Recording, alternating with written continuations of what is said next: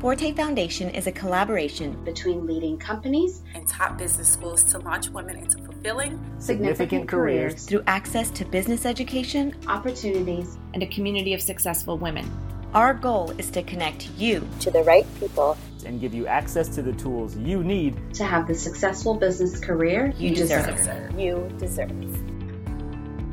This is Meredith Hunt with the Forte Foundation. Welcome to our podcast with one of our 2018 MBAs on the Move role models. MBAs on the Move is an annual campaign that Forte runs that highlights and features exceptional women who have received an MBA, who are about 5 to 15 years outside of receiving their MBA and are making extraordinary contributions to their communities, to their industries, through their careers, and have had an interesting career path. And today I'm really excited to talk to Adrienne Weil. She is VP of Strategic Partnerships and Business Development at the American Hotel and Lodging Association. Hi, Adrienne. I'm so glad that you're here with us again today since our initial meeting in February in Washington, D.C. Thanks for having me. It's great to talk to you again, and Forte appreciates you talking to us and spending time with us. I'm going to dig a little deeper into the interview that we had in DC, and I want to ask you some more in-depth questions and just get a little bit more, from that conversation. When we met in DC, you mentioned that you were interested in food from a young age, and I know that you were a pastry chef apprentice starting at the age of 14. And then you've subsequently taken that passion and aligned it with your career in different ways. I know you worked for the National Restaurant Association, then the Partnership for a Healthier America, and now at the American Hotel and Lodging Association. And I'm curious, what advice do you have for someone who has an interest in an area that maybe isn't an obvious fit with a business career? And what can they do to bring together those sort of seemingly disparate interests, if you will? What advice do you have for somebody who's struggling with that or maybe wants to marry their interest with business but doesn't kind of see a direct fit? Sure. I think it's important to think of different ways in. Even the business of a restaurant is a business, and folks might not think of it that way, but the owner or manager of a restaurant is thinking about the P&L statement and everything else, labor, food costs, et cetera, and thinking about different ways to marry your interests in ways that may not be the most obvious choice were really how I've made my decisions. So I thought about, okay, if I'm not necessarily going to work in a restaurant, what are the ways to pull together the pieces of it that I love? So the food piece, the marketing, for me, just the basic question of where do I want to live? And I knew that I wanted to be in the D.C. region because I'm from here and my family's from here. And understanding that you may not get all of it all at the same time, which is something we had talked about in D.C. too, but honing in on different aspects at different times. So sometimes I focused more heavily on the food piece. Sometimes I focused more heavily on the aspect of social responsibility when I was at PHA. And now I'm on a different piece of hospitality. It's not the food side, but it's the lodging side. And thinking about at different points in your career what really matters most to you. I knew that right after business school, I wanted to stay in D.C., establish my network more deeply. And so I really prioritized those things, and I was able to focus mostly on food marketing in D.C. and landed at the National Restaurant Association and was fortunate enough to incorporate some aspects of social responsibility into the work, but it wasn't the core of what I was doing at the time. So I think just looking beyond the kind of obvious business jobs that you may hear about in business school, thinking about what matters to you at that point in your life. Right now, flexibility is really important to me, having, 2 young children, and talking with as many people as possible. I think informational interviewing is key. I mean, that's how I figured out I didn't want policy and I wanted business. And it was also about understanding, that's a job. I mean, I talk with folks all the time now who said, I didn't realize partnerships could be a position in an organization. So really expanding the web of your network and understanding what options are out there and going beyond the obvious has been really helpful for me. Yeah, I think that's great advice. I know that since we last met, you have a new job. When we saw you in D.C., you were VP of Partnerships at Partnership for a Healthier America. And now you are VP of Strategic Partnerships and Business Development at the American Hotel and Lodging Association. I'm sure that some of your role, at PHA is transferable to Is it ALA? Do you guys call it ALA? Or should I? We don't. We just, you don't. You say the whole thing. Oh, AHLA. Okay. Yeah. So DC's full of acronyms. Yes. Oh, gosh. So I'm curious what your new responsibilities are, what your objectives are in your new role, and just, do you lead a team? How many people? Just, tell me a little bit about your new role, how it's different, and maybe, what's new from your last role. Well, you're right that there's a lot that's been transferable, and this role is kind of a culmination of my roles to date, which is how I've tried to build my career.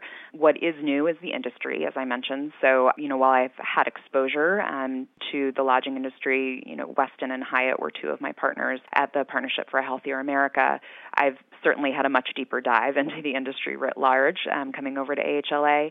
And what has been transferable is really the function that I'm in and being able to pull from what I learned at both the National Restaurant Association and PHA of how do you structure partnerships, what kinds of benefits are meaningful to people, how do you make them successful and truly mutual in value. And certainly from a networking perspective, having been in DC for a while, it's been great to identify ways to pull in folks, who I've worked with in the past. My objectives are, as most associations are, is to support the advocacy work that AHLA does, and by contributing to our non-dues revenue, driving member value and helping protect the industry by virtue of having these resources at our disposal. I know that I'm contributing to that bigger picture, but on the quote-unquote business side of the association. And it is really an entrepreneurial role within AHLA. It is I and my direct report, and we collaborate on both, same as at PHA, prospecting and identifying potential partners and then bringing them over the line and servicing those partnerships. But I was tasked with thinking more broadly about what kind of industries we could be collaborating with and really formalizing and scaling the partnership program here.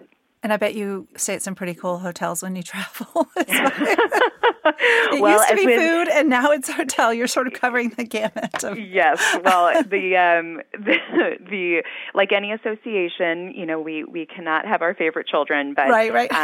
There are a lot of similarities in terms of the folks who are in the industries. So the fact that we're in hospitality and folks care about taking care of other people, that's really the heart of what this industry is about. It's very much what restaurants are about. And so that's been a really nice parallel. Yeah, I could see that. Are there any new skills that you've uncovered? And remind me how long you've been in the role, Adrienne, the new role. I started at AHLA in April, so it's been a little over half a year. Okay. Is there any new skills you've uncovered or insights you've gotten from the new role, that something new that maybe you didn't have before, or is it too early to ask that question? Even challenges you've experienced that maybe you weren't, expecting to? I don't know. One of the things that's been most surprising, I think maybe not so much a challenge, but more of a surprise, is that this particular industry is much more fragmented than others in which I've worked. So I think most folks typically, that my parallel is always, when you think about a really big CPG company, a lot of folks don't realize that the sub-brands underneath roll up to that master brand. And in a similar but slightly different way here, folks think a Marriott or a Hilton is a Marriott or a Hilton, and there are actually a bunch more players involved in the creation and running of a hotel. There are ownership and management companies, there are franchisors, there's a much bigger web of folks engaged, and so learning the different players and what their roles are and how that all meshes together has been something that's just fun to learn. I mean, I have a curiosity about those types of things, so realizing all of the different players that make something run and kind of peeling back the layers of the onion is something I really enjoy. Yeah, I enjoy that too. I should have asked you this earlier, but I'm curious, can you share maybe one project that you're working on right now or something just to give people an example of sort of what the daily life of Adrienne is like at HLA? It's a mouthful. It's a tough acronym. A day in the life is very much based on whether I'm having, for example, a meeting in which we're explaining what the value of partnership looks like. So it could be with a prospect anywhere along the path of an introductory meeting to we've chatted and are trying to move the ball down the field to hammering out what are the benefits going to be and the time frame of the partnership, et cetera, to a brainstorming meeting with colleagues who right now know the industry much more intimately than I do, and so leveraging their knowledge and figuring out whom should we be approaching, who has the connections to whom. It's a lot of LinkedIn sleuthing and leveraging networks to identify the right decision makers, because that's a key part of crafting the partnership in a way that can move it quickly and strategically at the same time, is getting the right people in the room and having a lot of cross-functional connections. I think one of the threads of my career has been serving as a nexus point. So when we, especially at a membership-based organization, want to be talking with a member, having a full view of their engagement, whether that's with our foundation, which does amazing work with career development, or having sponsored an event, or are caring about a particular advocacy issue, it's making sure that I have all my ducks in a row so that we are as coordinated as possible and can figure out how we plug a partner in ways that's meaningful to them. Yeah. So, Adrienne, it sounds like your networking and the very nature of your job, your role is to meet with people and network, and you're creating connections. And I'm curious, do you consider yourself an extrovert? I would say that I am an extrovert for most of the time, but I definitely need the time to recharge as an introvert. So I love reading, I love cooking. I do, there are some kind of solitary activities that I really leverage to have that time to myself and kind of zone out. And there are certainly situations where if there, is a multi-day conference, towards the end I get on the plane and I'm just like, I need to chill out. Yeah. But that certainly is part of it. But I think more important than considering myself an extrovert is I think one of the things that I enjoy the most is really having connections with people that are real. And I think a lot of times folks think that networking is disingenuous or it doesn't actually lead anywhere. And it's just really important to think about it from the other person's point of view. What value are they looking for? How can you help deliver that? And inevitably, it will come back to you. And it's the golden rule of treating other people as you'd want to be treated. I'm very careful to not oversell.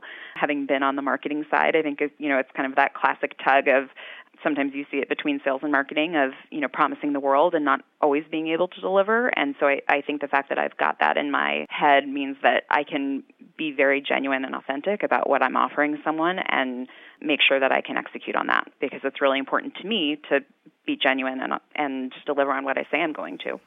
That's interesting, because at I believe it was the Forte's 2018 MBA conference this year, and I heard someone in one of the panel sessions or on stage talk about, don't think of networking necessarily as, what am I going to get out of this, but think of it just as a relationship, you're getting to know people and what they do, and it's a reframing of what networking is, and I think that that's important. It just sounded similar to what you were saying, that it's a genuine connection with people, and it doesn't have to be thought of as just what am I going to get out of this?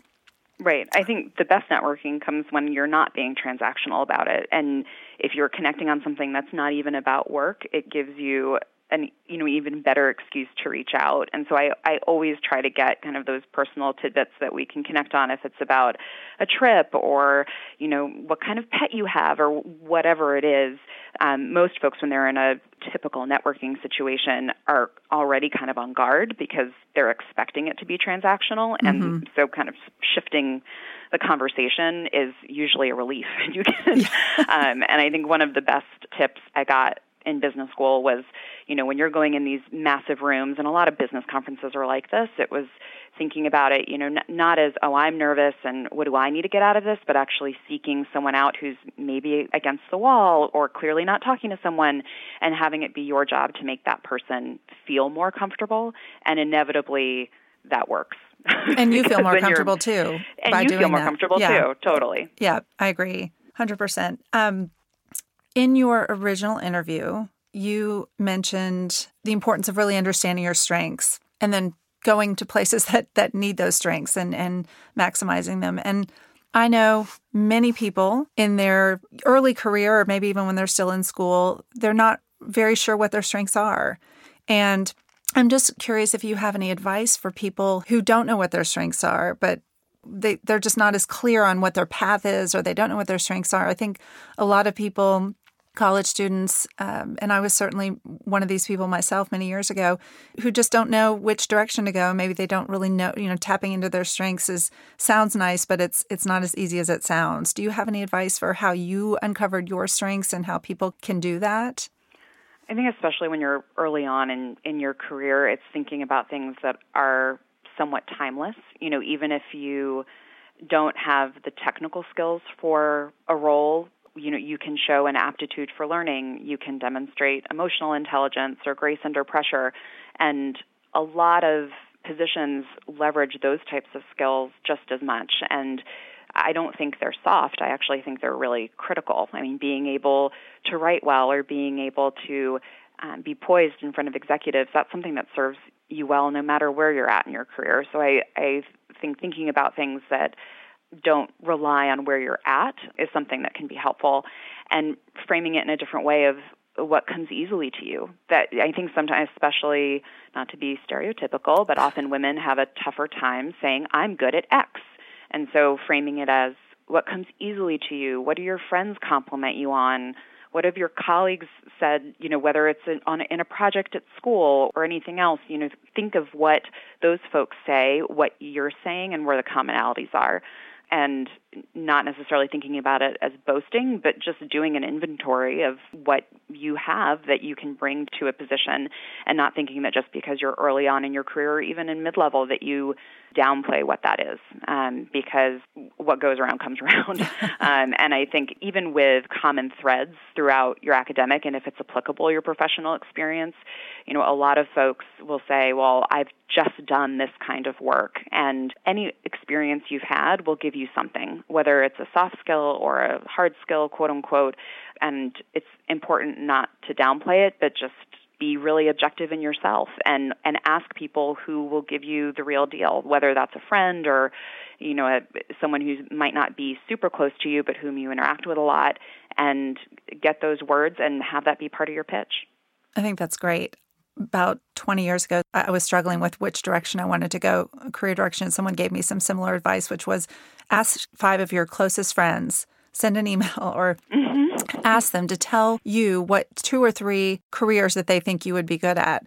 And so I did that, and it was really interesting. And there was a lot of commonality there. And so I thought, your friends know you pretty well, and they, observe you in a different way than you can see yourself. And so I think that was good advice to try that. Yeah, and to recognize, this was something my middle school principal said to me, but it's really proven true, is that there are a lot of jobs out there that don't exist when you were in high school or when you were in college or even when you were in business school. When I think about my friends who were even a few years ahead of me at Georgetown, there are a lot more opportunities that have arisen just because things move so quickly now, which is why, going back to the first thing I said of, what are some timeless skills that you can apply regardless of what the industry is or what your function is, that can give you flexibility, and that's a good thing. I totally agree.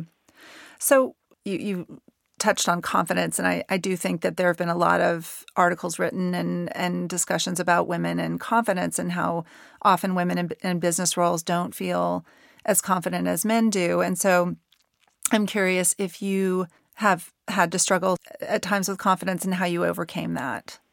Absolutely. There are a couple of, common times when, for me, I felt it more than others, which is usually if there's new content that I have to learn and you want to be seen as really conversant in your industry, and just the new job jitters that always happen.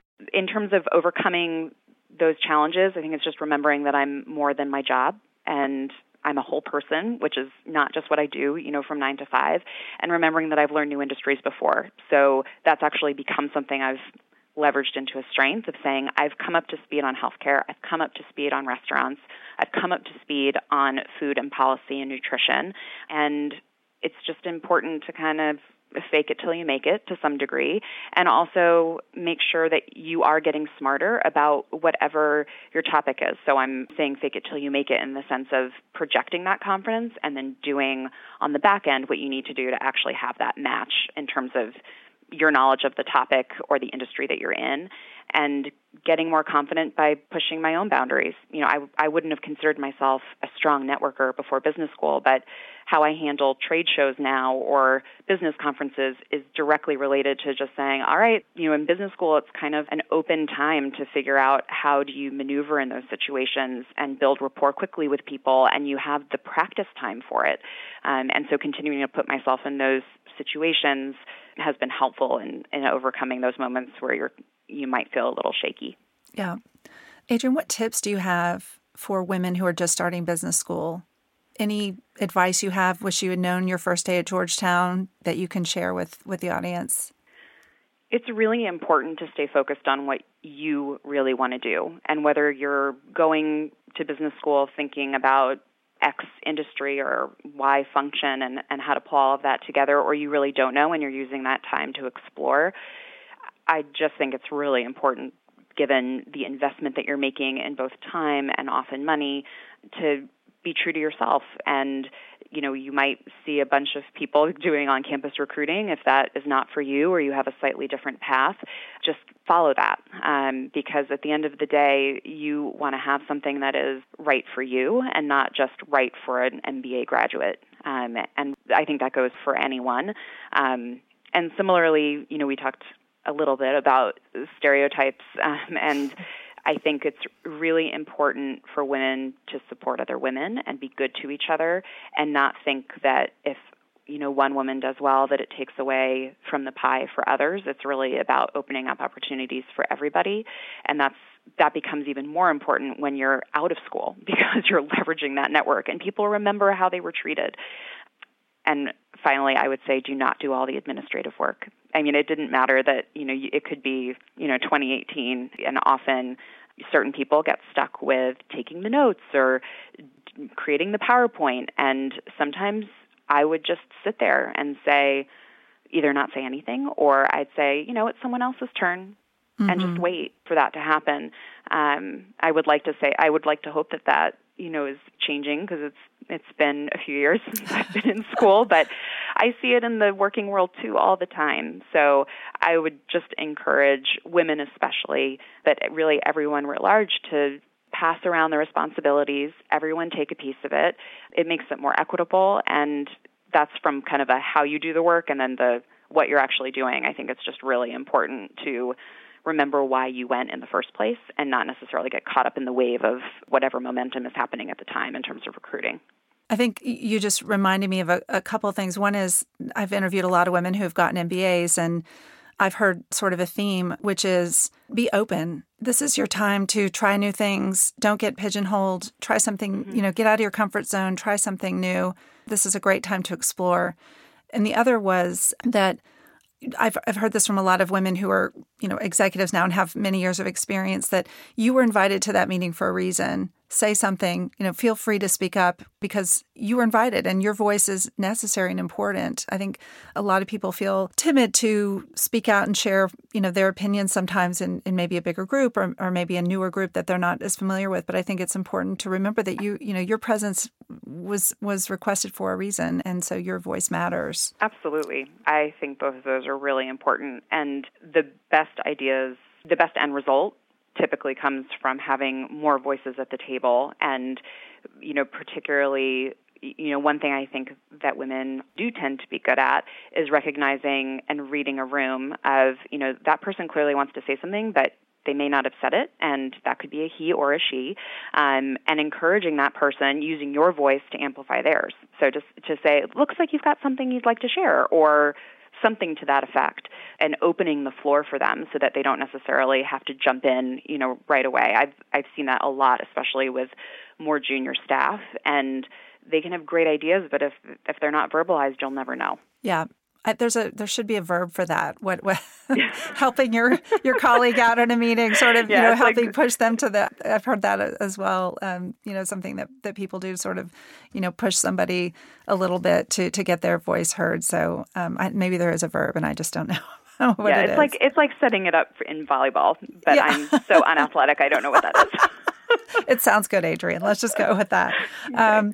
So my last question, and this is more of a fun question, not so much career-oriented, but just curious. I know you said you're a reader, so I know you're into something cool. So, and I've met you, so I'm going to guess that you are listening, reading, or watching something. Anything you want to share with the audience? Yes. Well, when I'm not being exposed to everything on PBS Kids, my husband and I love This Is Us, and I know that's probably a favorite of many since the show is doing quite well, but I think that it's an incredibly impactful show. It's really well acted, has a diverse cast. We love it. It's like our cathartic weekly show. Yeah. And in terms of books, that is something where I've gotten back into it now because I feel like I've got my legs under me at the new job.